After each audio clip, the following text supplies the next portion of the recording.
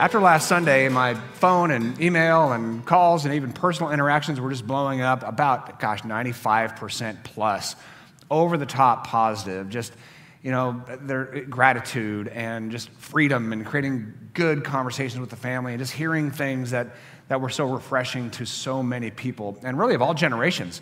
Every generation was pouring out the sense that, yes, this is the mission of Christ. This is what the Church of Christ should look like. Let's make some adjustments. Let's get in line with what we believe is the heart of Jesus Christ. So there's a great pouring out from every generation, but the thing that I love, honestly, the most I love every generation is the young generation is absolutely thriving with this expression of Christianity, and I mean thriving, this open door, grace-based expression of Christianity, this sense that we're not in camps, we're not in tribal camps, we're not in racial camps, we're not in political camps, right? We're not in religious camps. We're a family of faith, all looking to Jesus. I love what Evan said earlier, is looking at everything through the lens of Jesus, not through the lens of our camp and protecting myself and protecting my opinions and moving forward what I would like to see. No, but laying down our lives the way Jesus laid down his life and live for the benefit of others and live for the benefit of our entire culture, to live for the benefit of our community, to live for the benefit of the world. I mean, there's just so many wonderful things that the young generation in particular are saying, yes, let's do that. Now, in all honesty, I got about a half a dozen comments that says, hey, maybe the tone was a little much, and that may be true. I mean, I might be guilty of that here and there. That's not the intent to elevate the tone. In fact, the intent is always to kind of moderate the tone. We've got to get things more peaceful, but I want to learn and grow and hear from some people. Very often I hear that from people who are more conflict avoidance. Let it go away, right? Don't say too much. I did get a few concerned emails from people who just said, I'm not with you. I'm not with this. And that's okay. Even those ended up being very gracious, even mutually affirming interactions with people that we've walked with and are journeying with. And some are just simply saying that mission I'm not real down with. And that's okay, right? We disagree, and we can still be brothers and sisters in Christ. There is something that's said whenever there is a sharing of an opinion, particularly in the church context, there's always those who say, why not just seek unity? And you know what they mean by that? Why not just agree with me? I mean, everybody who is saying, hey, why don't you just seek unity? What they're saying actually is, I just need you to agree with me. I need my opinions spoken through your face. But that's not the real world. I mean, I believe the Word of God, particularly the cause of Christ, is meant to be in action. In action in our lives, in action in our families, in action in our communities, in action in our nation. So these principles are not just fun religious things that we go to religious services and do religious things that don't mean anything, right? These are principles from Jesus and a mission from Jesus of mercy, justice, and love that is to be put to work in daily life, because that's what's going to get things on the comeback trail, right? Is that love of Christ, and that matters and needs to be applied in the real world, right? So unity doesn't mean we all agree. There's a deeper kind of unity, a biblical unity that we can practice. And it means that we treat each other well even when we disagree. To put it like this, unity doesn't mean agreement. Agreement's boring. If you're in a community where everybody agrees on the exact same things, particularly church, there's nothing more boring than a church community where everybody agrees. Pastor, tell me what to believe. Pastor, tell me what to do. Boring. Unity doesn't mean agreement. True biblical unity happens when we disagree and still treat each other as family. And that's the entire history of the church. The church never fully agrees on everything. Now, we can go to our church corner where everybody agrees on everything. I don't want to be a part of that. Some people do, some people don't. I don't. True unity happens when we disagree. Here's what happens in Ephesians chapter 4, verse 2. Here's a church that was radically dividing over religious convictions, biblical interpretation, culture, and race. I mean, they were on fire. And the founder of that church says, always be humble and gentle. In your disagreement, be humble and gentle. Be patient with each other, making allowance for each other's faults because of your love. So the founder of the church, the Apostle Paul, was saying, hey, listen, you're going to offend each other. You're going to have faults. You're going to have failures. In it all, be kind, be humble, be gentle. Make every effort to keep yourself united in spirit. In your disagreements, be united in spirit, binding yourself together with peace. Let me put it to you this way.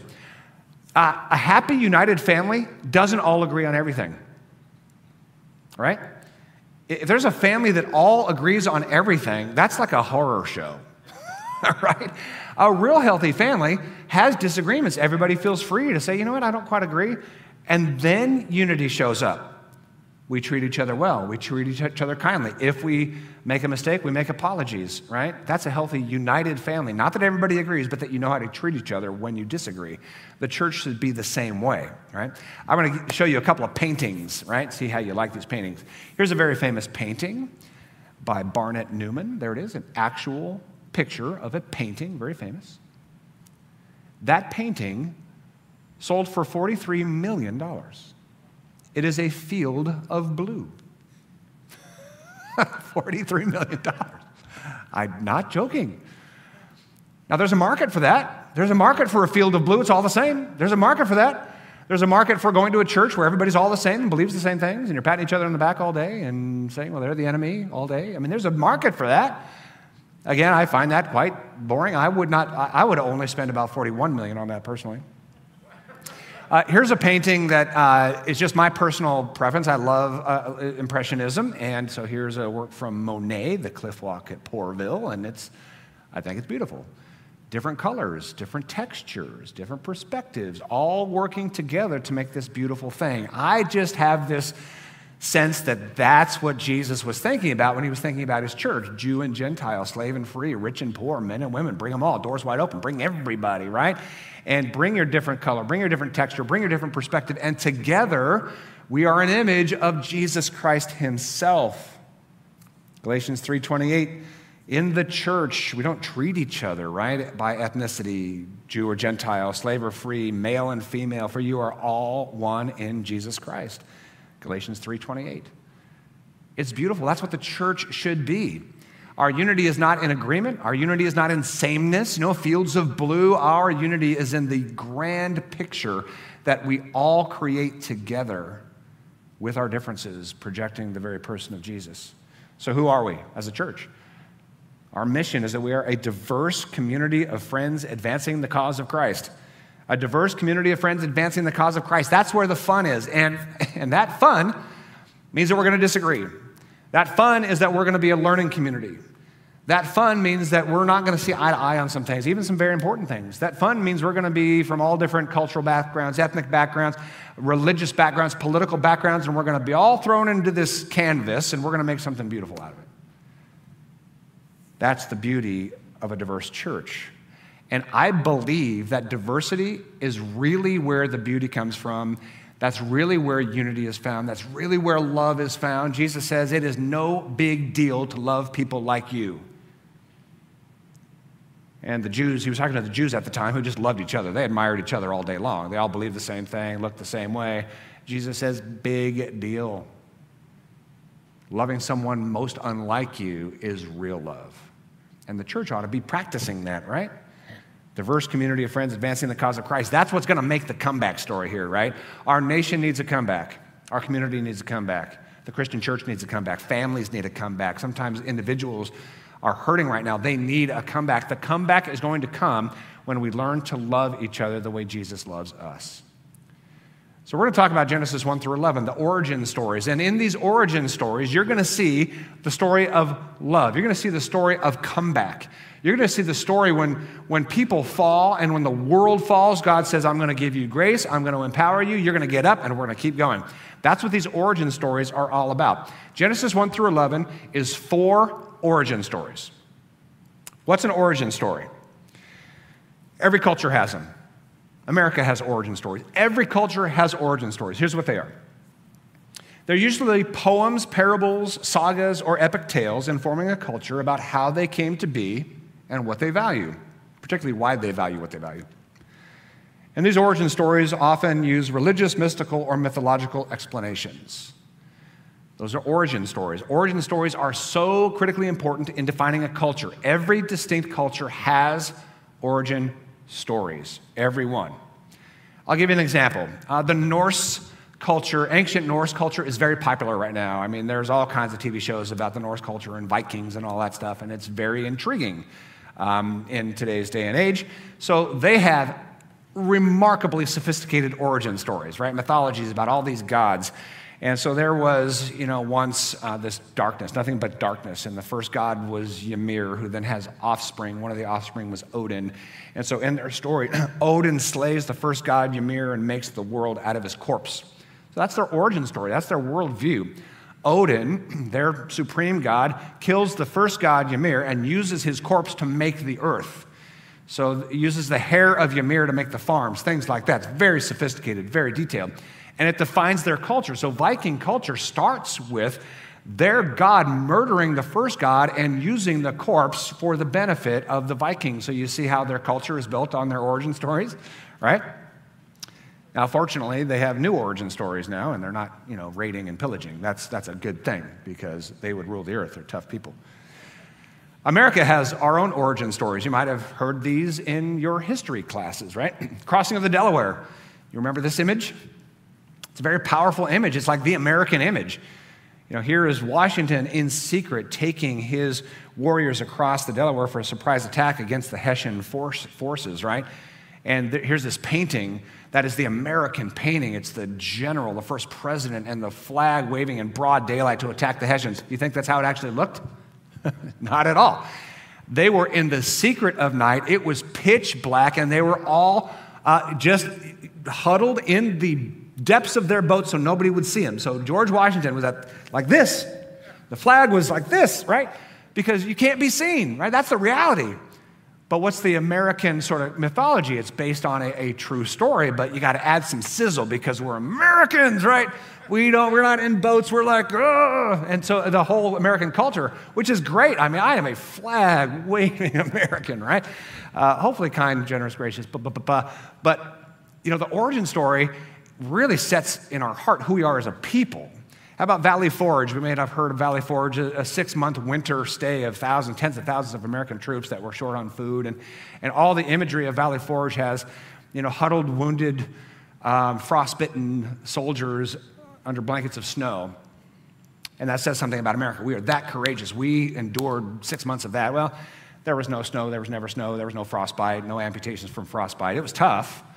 They had some shortages of food, and there was some disease that killed several hundred, probably up to 1,700. So it was a big deal, and that was courageous. But it wasn't these masses under blankets of snow. But the American story, has snow and frostbite, right? Which is great. Again, that's great, right? Just own it. Own it for what it is. Same thing with the Star-Spangled Banner, right? This is 1814. Fort McHenry was under bombardment from the British forces, and it was just raining down, rockets, bombs on this fort. Francis Scott Key was there trying to navigate some stuff between the British and the Americans, and he thought for sure the fort would be decimated in the morning, and when the cloud cover, sort of burned away, he saw the tattered American flag and wrote the Star-Spangled Banner. But it didn't look like a fireworks show, a beautiful all-American fireworks show. It was a bloody mess of a battle, right? But again, we have our origin stories. Why? Because we want to instill in each other the values of our culture. Nothing wrong with that. We just got to take it for what it is. Now, the Hebrews have their origin stories. The 4 in particular in the early pages of Genesis. Those are their origin stories. So the Hebrews, up till now, for the last 4,000 years, have looked back to those origin stories and said, that's who we are. That's who we are. And every single one of them is a comeback story. Do you know why the Jews just keep coming back from the worst disasters you can possibly imagine? Do you know why they keep coming back after thousands of years of persecution and slaughter and Holocaust? Do you know why they keep coming back? They have 4 origin stories that say our God will bring us back from anything. You want to hear about the 4 origin stories? You've heard them before. Adam and Eve, Cain and Abel, Noah and the flood, Tower of Babel. Those are the 4 stories. They're all comeback stories. Adam and Eve. Adam and Eve came back from pride. They failed because of pride. God brings them back from pride. Genesis 1:27, God created human beings in his own image. In the image of God, he created them male and female. So God is saying, listen, I created you for this. You are humankind. You're made in the image of God, which means you can think outside of yourself. You think beyond animalistic instincts. You can make choices between right and wrong and good and evil. I made you just like me. Now, don't blow it. I'm making you just like me. You have a will. You can go this direction or that direction. In a half an hour, Adam and Eve went that direction, and they blew it. They did the only thing they weren't supposed to do, right? Again, it's an origin story, so you take it for what it is, right? They did the only thing they were told not to do. Don't eat from that tree. They ate from that tree. Why? Because this temptation. The tempter comes along. If you eat of that, you won't die. God knows your eyes will be opened. So as soon as you eat, you will be like God, knowing good and evil. This is pride. I want to be like God. God made me in his image, but I'm kind of trapped in this garden, and I want more. I want more of me. I want more power. I want more knowledge. I want more. I'm going to do the very thing I'm told not to do. Whoop, here we go. Is all lost? No. God has a comeback story. A comeback from pride. Do we all struggle with pride individually? Yes. Do we struggle with pride societally? Yes. Every society does. The human nature is often driven by pride, right? Driven by pride. We want what we want when we want it. Anybody in our way, you're the enemy. I don't care if they're our husband or our kids or our wife. You're the enemy. I'm going to get what I want. If I have to manipulate, if I have to do something kind of wrong, if I have to hurt you, if I have to say something mean, I will do what I need to do to get my way. That's pride. It's the way it's always been. It's the way it's always been.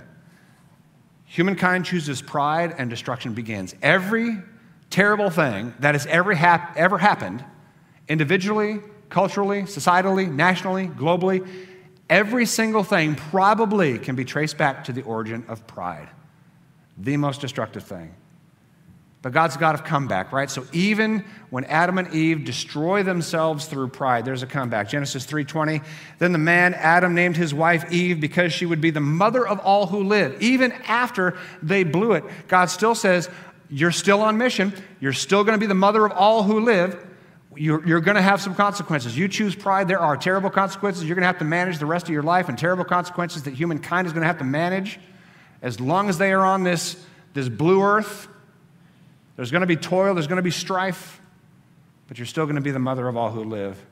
The Lord made clothing from animal skins for Adam and his wife. God's providing, God's giving grace, God is forgiving. God is saying, you're now limping. We now have problems. There's consequences to bad choices, but your mission is still a go. Fill the earth. Fill the earth. You're the mother of all. How about Cain and Abel?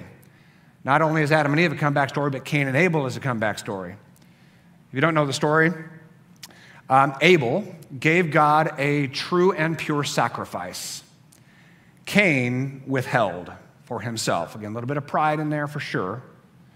And God says, hey, Cain, you can do better. Cain was not happy. He was jealous. There's pride, there's jealousy. So it's not only do I want what I want when I want it, but I want what they have. That is pride that turns into violence, and that's exactly what happened. Genesis 4:8, one day Cain suggested to his brother, hey, let's take a walk, bro. Let's go out to the fields. And while they were in the field, Cain attacked his brother Abel and killed him. Murder. Page 2 of the Bible. We have pride, and now we have murder. We have murder. When we don't have what we want, we often turn to violence. It's almost like the human instinct is violence. We want what we want, we don't get it. Oh, we want what they want, then there's violence. And it's like that. I mean, that's just, watch the news. It's all about violence. There's violence here, this is violence here, this nation's violence here, this family had violence here, this person experienced violence here. That's what it's all about. This is what we do. It's what human nature is we want it, we want what you have. There will be violence. And I'm not just talking about murder or assault, as terrible as that is and as pervasive as that still is. I'm talking about the violence of meanness, the violence of speaking poorly about someone, the violence of social media posts that will hurt somebody, the violence of abusive things that we say to people, right? We just go to violent talk. We go to violent posturing. We go to threats. We go to assaults and even murder. It's just the way it always has been. And so when Cain and Abel still choose violence, God's not done. Humankind chooses violence and destruction reigns. That's the point of the second origin story, but there's a comeback. There's a comeback. Genesis 4:8. God says to Abel, the murderer, you are now cursed and banished from the ground, which has swallowed your brother's blood. There's always a consequence to our actions. But God wasn't done with Abel. with Cain. So Cain left the Lord's presence and settled in the land of Nod, east of Eden. East of Eden. God still gave him a second chance, and he became the father of a mighty people. There's a comeback. There's a comeback from pride, Adam and Eve. There's a comeback from violence, Cain and Abel. How about Noah and the flood? Noah and the flood. This is a comeback from corruption. As humankind spreads on the earth, particularly in the Near East, God is noticing what they're choosing to do with their lives and what they're choosing to do with their culture. And they are choosing corruption. They're choosing to satisfy their own desires through greed, through money, through sex. They are getting what they want. They're greedy. They're corrupt. Here's how it goes down, Genesis 6. The Lord observed the extent of human wickedness on the earth, and he saw that everything they thought or imagined was consistently and totally evil. They just want what they want for themselves, their own greed, their own desires, their own lusts. And I find it fascinating that when God says, I've had it with these people, I've had it with their corruption, I've had it with their greed, I've had it with them, their insatiable lust that hurt people. What he gives as the only example of their corruption is how men treat women. The sons of God saw the beautiful women and took any as they wanted as their wives. They just took the women, treated them like property, demeaned them. God says, I won't stand for that. I made men and women equal in every way, equal in every way. You will not use and abuse and treat women like this. God's disgusted with the whole thing. Mankind chooses corruption, and destruction reigns. So the Lord said, I will wipe this human race I have created from the face of the earth. And so again, in the origin story, there was a flood, and God saves Noah and his family and the animals. And there's a great consequence to corruption. The consequence of our corruption, how we mistreat each other, use and abuse each other, is that God's heart is broken. That's the consequence, but there's still a comeback. So as the story goes, 150 days on the water, Noah releases the dove again. This time the dove returns to him in the evening with a fresh olive leaf in its beak. That's that olive leaf, that olive, branch that is a sign of peace and restoration, right? Then Noah knew that the flood waters were almost gone. Noah knew there would be a comeback, even after corruption. A comeback from pride, Adam and Eve. A comeback from violence, Cain and Abel. And a comeback from corruption, Noah and the flood. The last origin story is the Tower of Babel. And this is a comeback from power. Humankind once again populates the Near East, and in Babylon, kind of modern-day Iraq, they gather together and say, listen, we need to be great. We need to be powerful. So the elite get together and said, we are going to build a city for ourselves. You see the problem here? This is a human problem. These stories are not talking about those people, those times. These stories are talking about all of us. These elite said, come, let's build a great city for ourselves with a tower that reaches to the sky. This will make us famous and keep us from being scattered all over the world. This is pure quest for power. Humankind chooses power and destruction reigns. But there's still a comeback. God didn't wipe them out. God says, let's go down and confuse the people with different languages. Let's get them where they need to go. Humankind needs to be dispersed. Power needs to be dispersed. That's the whole story of the Tower of Babel. Power needs to be dispersed. You get the elite together, what are they going to do? They're going to build for themselves, greatness for themselves, and they're going to use and abuse other people to get more power for themselves. Political parties in America are nothing but the Tower of Babel. The political parties in America are the Tower of Babel. I believe religious institutions in America are the Tower of Babel. You get elites together and you build power for yourself and you control the masses around you by any means necessary. God says power has to be dispersed. And so he forcibly disperses these people. All of this is an act of grace to save humankind. To save humankind from pride, to save humankind from violence, to save humankind from corruption, and to save humankind from the quest for power. Those are the four origin stories. And they're powerful, aren't they? And they mean everything for us right now. They mean everything for us right now.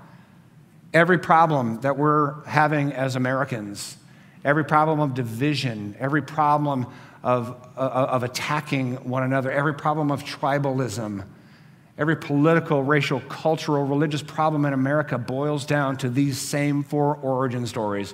A quest for pride, doing violence to each other, corruption, seeking our own greed and wants, and seeking power for ourselves at the expense of others. This is just what we do. It's what we've always done.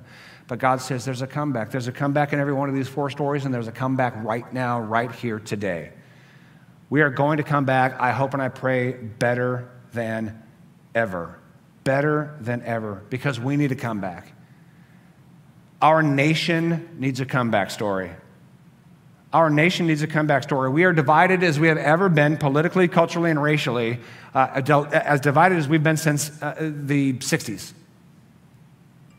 In 60 years, we've never been this divided as a nation. We are at each other's throats. Violence is on the rise. Democracy is being challenged. We're crushing ourselves with debt. We are about to cross $30 trillion in debt. That means every one of you taxpayers owe $250,000.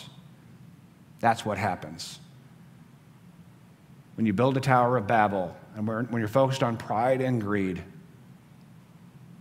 Our nation needs a comeback story real bad, really, really bad.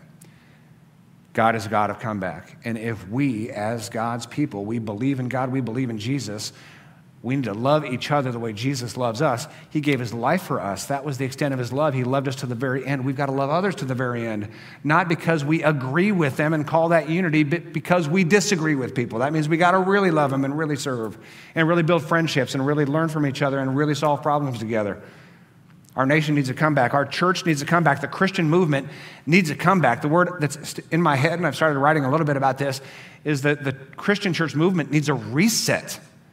A reset, not to toss it all out. There's some great things in there, great things, great traditions even. I'm not talking about canning it. I'm talking about a reset where we look back to the simplicity of I follow Jesus. I learn from Jesus. He's my hero. He's my role model. The church, the Christian movement needs a comeback story, and it will only happen when we learn to love each other the way Jesus loves us. Maybe your family needs a comeback story. Maybe your marriage is a little bit of a mess. You're not quite seeing eye to eye. Maybe you're on the brink. Maybe you're not getting along with your kids very well. You're annoying each other at every step. The arguing never seems to stop. Your marriage can have a comeback story. It can. If there's an inkling of hope there, I'm just going to ask you, reach out to us, info@rancho.tv. Reach out to us. We're here to help. We have many, many men and women here to help with pastoral counseling, even clinical counseling. We have mentors. Your family can be saved if there's an inkling of hope. And I'm telling you, this is sad. If there's not an inkling of hope, we can help you rebuild your life. Your family needs a comeback story, perhaps. It's the love of Christ that'll get you there. And finally, you may need a comeback story. You might be deeply hurting. You might be hurting because this constant perpetual stress has done something to your soul. It has been eroded. Maybe the job you're in is incredibly stressed out. I can't talk to a medical professional without tears streaming down their face because of what they're experiencing every day. Or maybe you've lost your job or your business is under threat of extinction. You need a personal comeback. Maybe your thoughts, your mind is going sideways and you're scaring yourself. Maybe your emotions are just filled with darkness and you can't seem to feel your way out of that. I'm telling you, you have a comeback story waiting for you. It is the love of God that never leaves you. We see that in the 4 origin stories of Genesis 1 through 11. Know that right now. God never leaves you. His love is never apart from you. No matter what you have done, no matter what mistakes you have made, He's forgiven you. The cross of Christ proves that. And your comeback story is ready to happen. You're going to need some help. We are here to help as a family of faith. Let the 4 origin stories tell you and your family and this nation there will be a comeback. Let's pray. Our God and Father, these are powerful concepts out of Genesis 1 through 11, these origin stories, the Hebrew people origin stories that define them as a nation, as a people, which is why they keep coming back after history's worst afflictions. The Christian community has also chosen to adopt these stories as our own. And so here we are needing a comeback, a nation that is hurting, really a world that is hurting and afraid, a church that has largely lost its way and divided. The church in America, the Christian movement, needs a reset, needs a comeback. Families needing a comeback, individuals needing a comeback. Let these 4 stories shout to us with confidence. Yes, things are tough. Yes, things are dark. Yes, things are not right and are broken. there will be a comeback. You are the God of comeback. Help us to submit to you, to learn from you, particularly your son, Jesus. Help us to obsessively look at him, to see how he handled adversity, to see how he loved people everywhere, no matter what, even to the point of giving his own life for the cause of mercy and justice and love. Help us to receive that love that was given to us and help us to love other people in return, not because they agree with us, but because they disagree with us, and we're going to treat them like family. That's the path of true unity. That's the path of the comeback. We accept it. Help us to live it. In Jesus' name we pray. Amen.